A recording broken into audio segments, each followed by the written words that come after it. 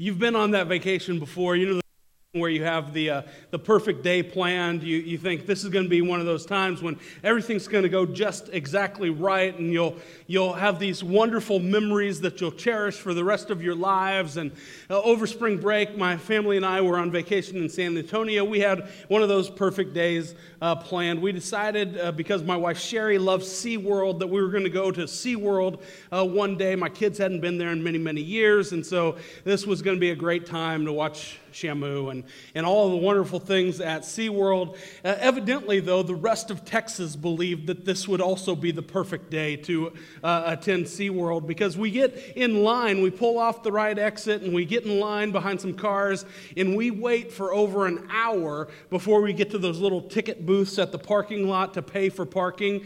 And that hour plus of creeping along towards the park provided us with ample opportunity to catch up on everything going on in our lives. And so we had some great conversation, and it also afforded us the opportunity to sort of check out some of the things that were already happening in the park.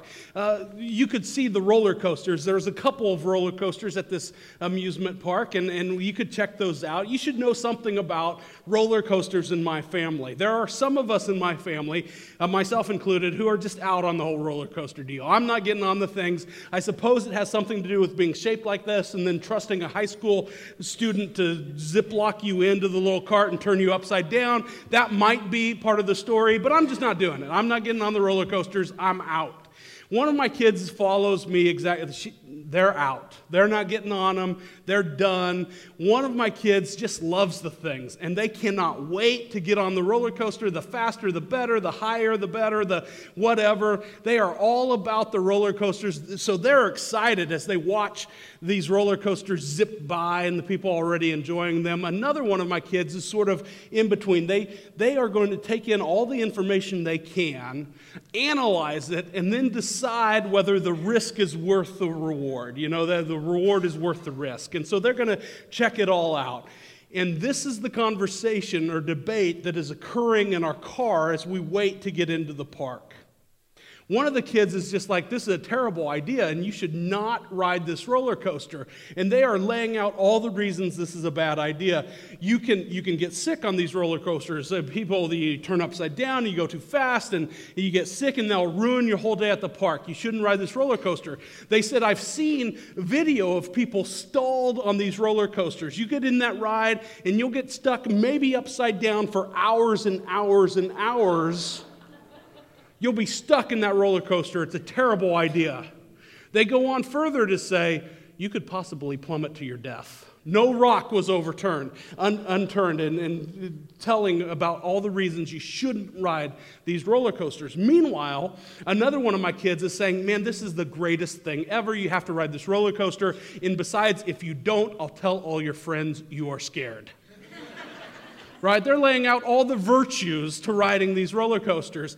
And eventually, these two roller coaster riders decide to ride these coasters. Maybe they looked something like this.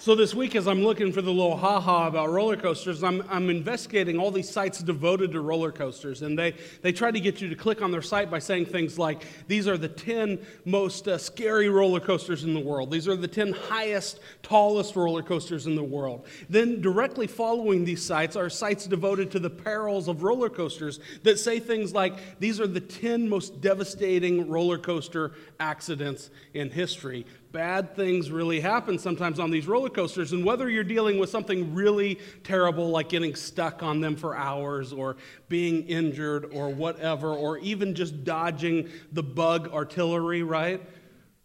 Maybe one of my kids who approaches these roller coasters with trepidation isn't so wrong in having a response sprinkled with fear to these amusement park rides. It was early one Sunday morning. See, they had to wait until the Sabbath was over, and they were in a hurry now. I'm not sure if they stopped at the 24-hour spice store or how it took place, but they had accumulated enough spices in order to prepare Jesus' body for burial, and they were on their way to do just that. They were on their way to visit the tomb and to honor their friend and their teacher, their mentor. And the discussion that was taking place on the way wasn't so much about whether they had enough spices or whether they had invited the right people, but it was about the stone that was in front of the tomb.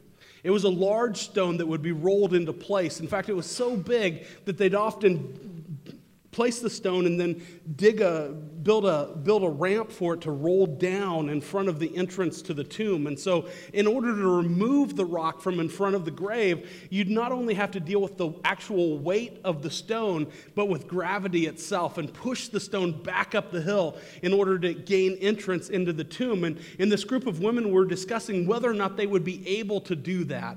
They realized that they didn't have any help coming, that they didn't have a plan for removing that tomb. But by the time their conversation sort of wrapped up with not knowing exactly how to handle that problem, they arrived at the grave and realized the conversation was for naught because the stone was already rolled away. And they hurried to investigate that open tomb a little more. And as they stepped in, I'm curious when fear gripped them for the first time.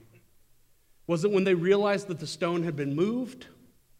Was it when they stepped into the grave and their eyes sort of got used to the darkness, and then they realized the body of Jesus, their friend, their teacher, wasn't there any longer? Was it when they heard a voice and they saw that this guy dressed in white in clothes that shone so bright it looked like lightning started to tell them, of all things, don't be afraid? And then he laid out how Jesus, the person they were looking for, wasn't in the tomb any longer, and that they should go and tell Peter and John and the others. Well, these women, they took and they heard everything that angel said, and they surveyed the situation, and then they got out of there. And they hurried away more quickly than they hurried to the tomb in the first place, gripped with fear, literally shaking with fear. So scared that they were unable or unwilling, at least for a time, to tell anybody about what they'd seen. Can you imagine going to the grave of a loved one? You have flowers in hand. You're ready to decorate the grave, make sure everything is just so, only to discover that not only is the grave just so, but it's been disturbed, that the body's missing. How would you react? What would your response to that empty grave be? I don't suppose that fear is such an unreasonable response for that group of women as they first discovered that Jesus' tomb was empty. Some of you are old enough to remember family vacations and coming home from those family vacations and taking film to actually be developed. Kids, you used to have to take film that came out of cameras, and it was a whole process. You had to take it somewhere, and then in 2 or 3 weeks or whatever, you'd go and pick up your pictures. Soon it was 48 hours, and that was amazing. And so you got your pictures back, and sometimes you'd even have those pictures made into slides. And then you'd take those slides home and put them in the slide projector, and you'd invite friends and family over and click, click, click. You'd watch the slideshow of the family vacation that you were just on. Maybe you have fond memories of those as a kid, or you're a little more like me and you sort of sit back in dread thinking, how long will even this memory of the slideshow be? Today we're so lucky due to all the technology around us. We have instant access to everybody's slideshows all the time. Every major event in anybody's life, we have their slideshows. We just click and we see the slideshow. It's on their social media every time. We get slideshows of people's lunch every day. It's this amazing, awesome world we live in. And there are all kinds of events in life that we ought to document and that we need to capture and that we need to remember. And there are some that are so big that I wonder why we want to document them in the first place. To me, I remember the birth of our first child and thinking, I know people videotape that stuff and I just can't imagine. I mean, first of all, you tend, after you have a baby, then you have kids and they're running around, they sort of remind you that event took place. But secondly, it's just one of those things, it's hard to get it out of your memory, huh? I mean, it's so amazing, it's so awesome, it's so scary that it just sticks in your memory. And besides, I'm not sure who I'd invite to that premiere. Like, when are you going to watch it again, I remember the birth of our first son and, holding that baby boy in your arms. And however you look at it, right, minutes or days or hours before, he was alive and all those things. But I mean, you weren't touching him, you weren't seeing him, you weren't smelling him. And man, how scary that was. Here was this little human for whom you're totally responsible. There's not anything else in life that I think should scare you a little bit. And at the same time, as you reach out your finger that seems like a giant finger and their little hands wrap around it, man, there's nothing more amazing than that. And there's nothing that brings you greater joy than that. How appropriate to the birth of a child is this response of fear mixed, perhaps even overwhelmed by joy. Mary and the other women arrived at the tomb, and on their way, they were having that conversation. And I suppose it went back and forth from a conversation about what they would do and how they might get into the tomb to periods of silence as they just walked along with each other, knowing that they needed to be with each other and that they needed to do something. And then the ground literally began to shake. And as this earthquake took place, fear started to come over them. And they saw an angel roll the stone away and sit on top of the stone that had been in front of the tomb that held the body of Jesus. And then the angel said something remarkable. He said, "Do not be afraid," as if this is just your everyday earthquake and resurrection. It's okay. And he went on to tell them about the fact that the tomb was empty, that Jesus wasn't there, that he was risen from the dead.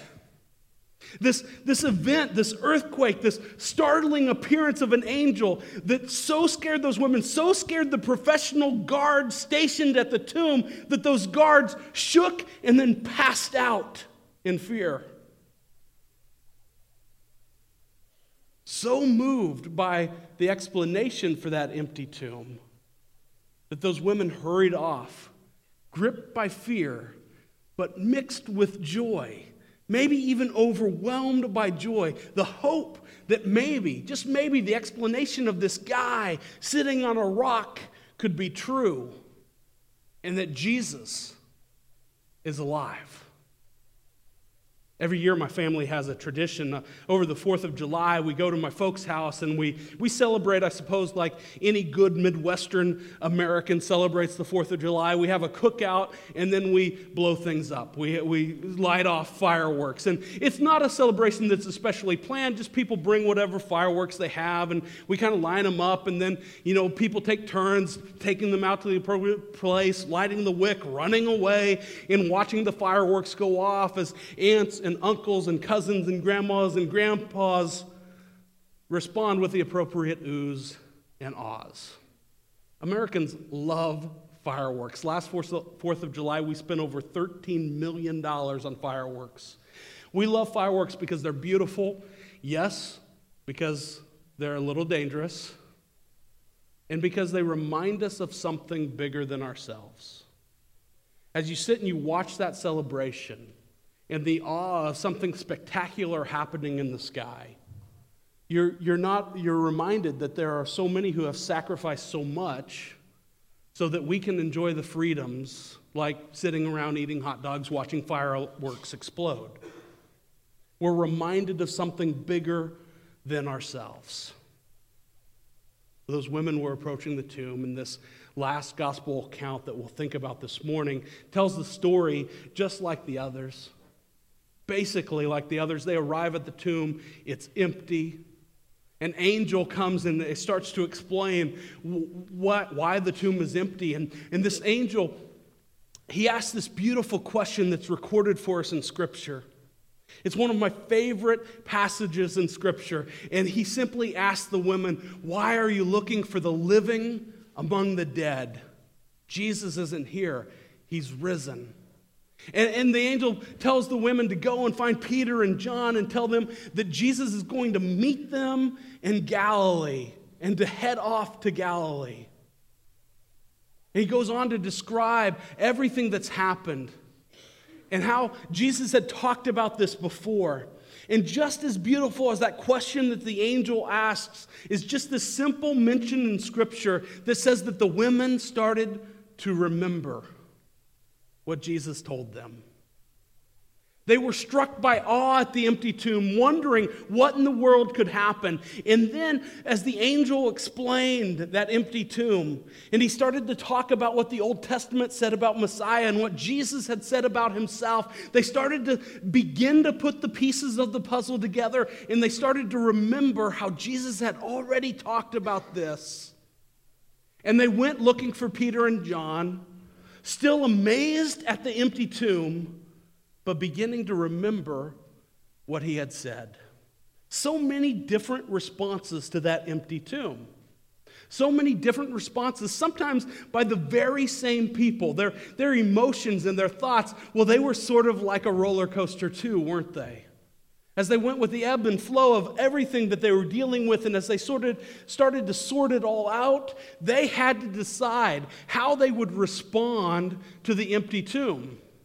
Well, here's the deal today, folks. That tomb that was empty thousands of years ago is empty today. And just as surely as Mary and her friends and the friends of Jesus encountered that empty tomb and had to decide how will we respond to the empty tomb, when we encounter that same empty tomb, we have to decide how will we respond to that empty tomb. I think in John chapter 20, the first 8 verses, the story of the empty tomb will teach us 2 steps to maybe deciding how we will respond to the empty tomb this morning. If you have your Bibles, I'd love for you to open them up to John chapter 20. You can probably find the outline and the scripture references. If you're using the YouVersion app on your phone or device, you can just search for Wallula there under events, and you'll find the scripture reference and the outline there as well. John chapter 20, just Matthew, Mark, Luke, John in the New Testament. Chapter 20, the first 8 verses. 2 steps to deciding how we'll respond to the empty tomb. This is what God's word says. John chapter 20, verses 1 through 8. Early on the first day of the week, while it was still dark, Mary Magdalene went to the tomb and saw that the stone had been removed from the entrance. So she came running to Simon Peter and the other disciple, the one Jesus loved, and said, "They have taken the Lord out of the tomb, and we don't know where they have put him." So Peter and the other disciple started for the tomb. Both were running, but the other disciple outran Peter and reached the tomb first. He bent over and looked in at the strips of linen lying there, but did not go in. Then Simon Peter came along behind him and went straight into the tomb. He saw the strips of linen lying there, as well as the cloth that had been wrapped around Jesus' head. The cloth was still lying in its place, separate from the linen. Finally, the other disciple who had reached the tomb first also went in. He saw and believed. Two steps that I think this section of Scripture teaches us about deciding how we'll respond to the empty tomb. The first step number one, is to sort through the possible explanations. Sort through the possible explanations. It begins in verse 1 by saying, early on the first day of the week, while it was still dark, Mary Magdalene went to the tomb and saw that the stone had been removed from the entrance. Now, when you work your way through the other accounts of the empty tomb, of the resurrection in the gospel accounts, you'll realize that there are some details that are different. And one of the details that stands out right away in verse 1 here is that in John, Mary Magdalene shows up or is at the empty tomb alone. In other accounts, she's with some friends, and that list varies as you go through the different gospel accounts in the different four gospels. And for some folks, that might concern you about whether or not we can really trust the story. If they get these simple details wrong, then can we really trust the whole story? And I think just the opposite is actually true. When you're dealing with eyewitness accounts, even for something as simple as, say, a worship service on Sunday morning, you're going to leave and all you're going to be able to talk about all day is this worship service. Right? You're going to go ahead and have ham with your family or whatever, and you're going to sit around, and somebody's going to say, man, I love the song that we sang to open the service, or it is well at the end, man, I can't get enough of that, or they had my favorite donut in the lobby, and I'm so excited. And something's going to stand out to you about your experience here. And that something that stands out might be different from the person sitting next to you. That doesn't make either one of those experiences wrong. It just means that, hey, that's what stood out to us. That's what I want to talk about most. That's what I remember most. When you think about things that have happened in your shared lives with your family and friends, and you're talking about an event that happened 10 years ago or 5 years ago or 25 years ago, whatever it is, right? And you remember those things just differently. Different things stand out over that period of time. Well, that's true of any eyewitness account. And when you're dealing with eyewitnesses, one of the things you have to watch out for is when all the stories match up. Because sometimes that means, well, hey, everybody got their story straight. My kids are, Clayton's 16, he's driving now. He was coming home from youth group a couple weeks ago, and he was going too fast, and somebody with red and blue lights let him know that he was going too fast. And he received the speeding ticket. Look, here's the deal. We all mess up. I've received speeding tickets, right? Not such a big deal. The big deal in our family was that we didn't find out about it for a couple days after the speeding ticket was issued. I'm not sure what the end game was. You know, he's broke, so he wasn't taking care of this on his own. But anyway, we didn't find out about this. Now, you know, he's coming home from youth group. I told Zach, youth group's not working. You got to do something different and all those things. And no, I'm just kidding. But the deal is that his sister was also in the car coming home from youth group. Right? So not only did the boy fail to mention the speeding ticket, but he talked his sister into not saying anything either, right? Great sister, bad advice. You know, when the story is straight, sometimes something's just a little fishy. And so I think the discrepancies, the things that we might look at in the story of the empty tomb and think, well, these things don't go together. They seem to be saying different things. Man, that actually ought to reassure us that we're dealing with eyewitness accounts and we can trust what's being said, because nobody took the time, nobody thought, when you're telling the truth, you don't have to get your story straight. And everybody wrote what was most important to them and what stood out in their story. Besides, the things like the stone being removed and the tomb being empty, those are the same in every one of those gospel accounts. So we can trust, I think, the Gospels, and we can trust the story that they tell. Verse 2 goes on to say, so she came running to Simon Peter and the other disciple, the one Jesus loved, that's John, and said, they have taken the Lord out of the tomb, and we don't know where they have put him. I suppose this is the most natural explanation for that empty tomb, isn't it? She right away blames it on somebody moved the body. What other explanation could there be? And she points to them. We don't know exactly who them is in Mary's mind, but I suppose they were the Jewish leaders, religious leaders, or the Roman authorities, and she said they must have removed the body. If you turn back in the Gospels to Matthew, the 28th chapter, verses 11 through 15, you'll read the story about the guards who were stationed at the tomb, and the guys who shook and then fell down in fear, passed out. When they woke up, they went to tell the guys they were employed by, hey, the tomb is empty. And those religious leaders said, this is what you need to say. This is our story and we're sticking to it. You tell everybody that the disciples stole the body.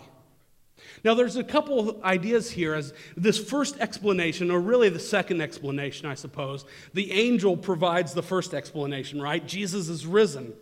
He's not here because he's alive. He's left. And the second explanation that we ever hear is the most natural explanation. Somebody stole the body.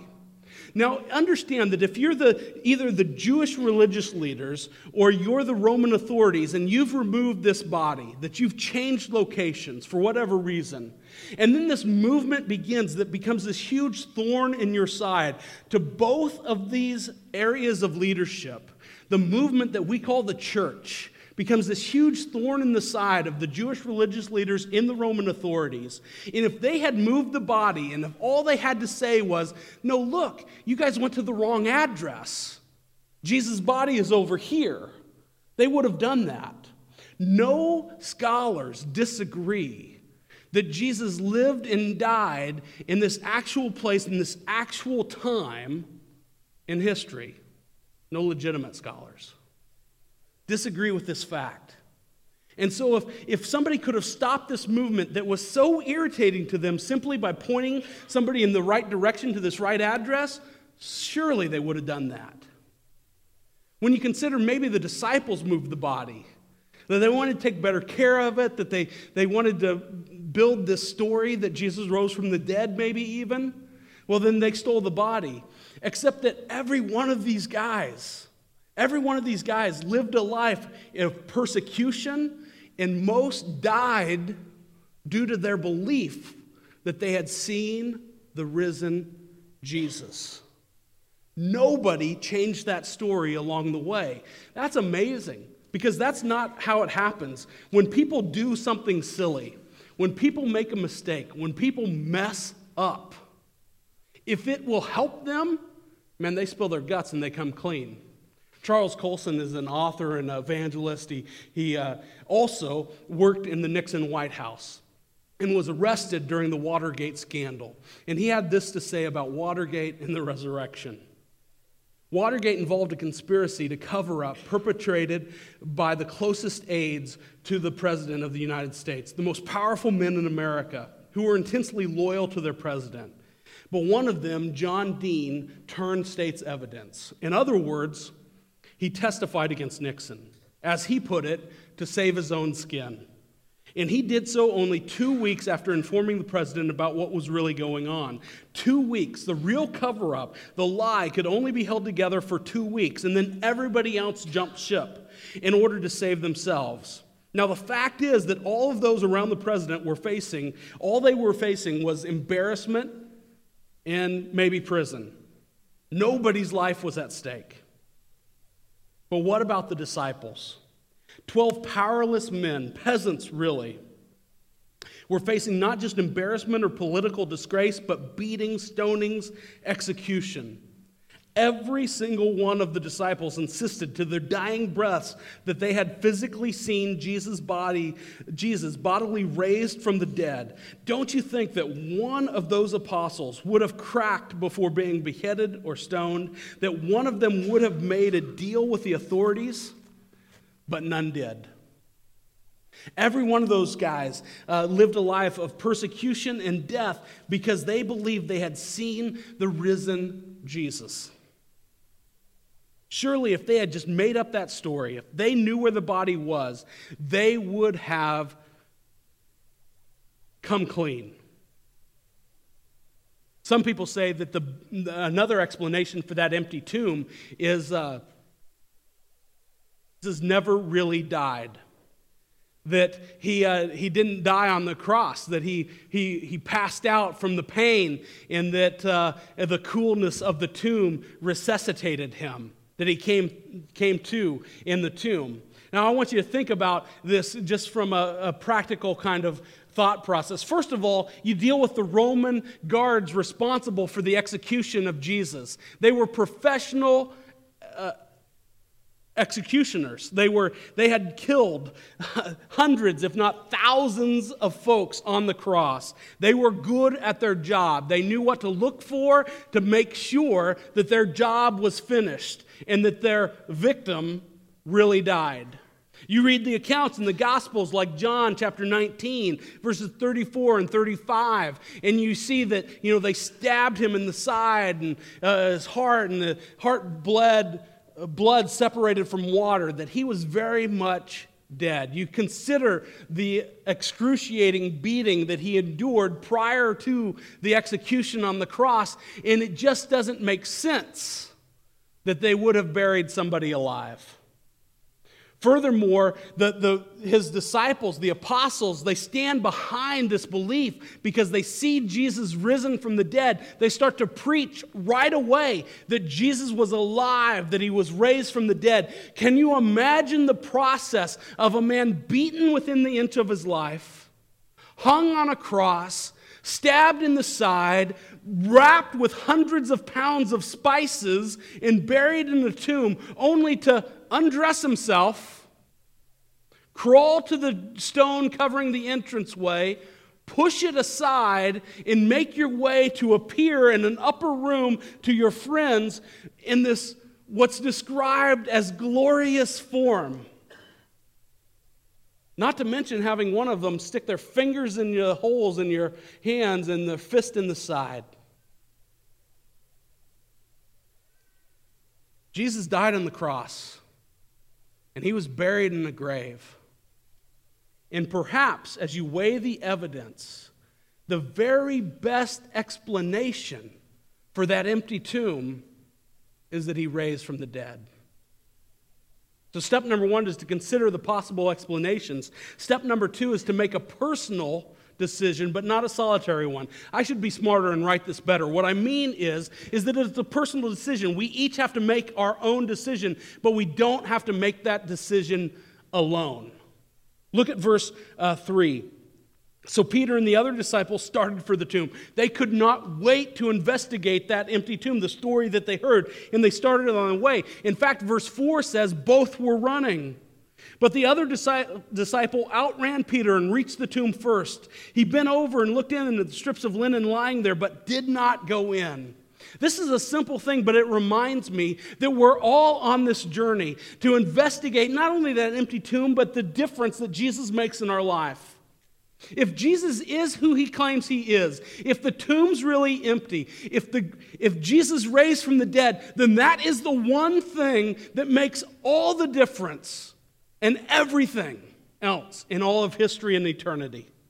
And we're all on this journey to figure that out. Now, we're in different places, just like Peter and John. They start out and they're running to investigate. And I love the imagery because John may be a little younger, just flat faster. He outruns Peter to the entrance of the tomb, and he peers in, out of breath perhaps. But that's not what keeps him from entering the tomb. He just can't take that next step. He needs the support, the help. He relies on the experience, the seniority of his friend, Peter. And he needs somebody else to help him take that next step into the tomb. Peter catches up.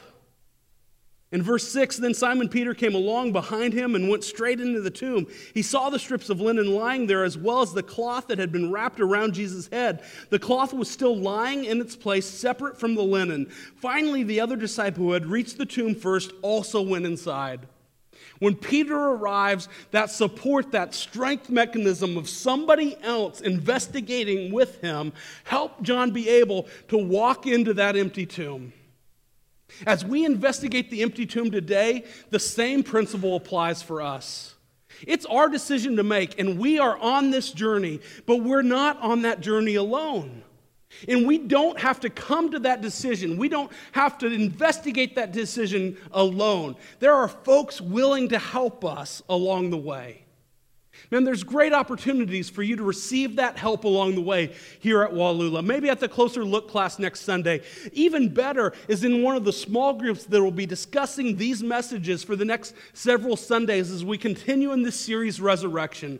As we continue to discuss together, how do I respond to the empty tomb? How do I respond to the resurrection? What does my life look like now? We'll have the opportunity to share that and talk about that with other folks along that same journey. Some of them for sure ahead of us. Some of them maybe behind us. Maybe some of them are in very similar situations. But that conversation as we investigate Scripture together can only be the same kind of support and help that Peter provided to John.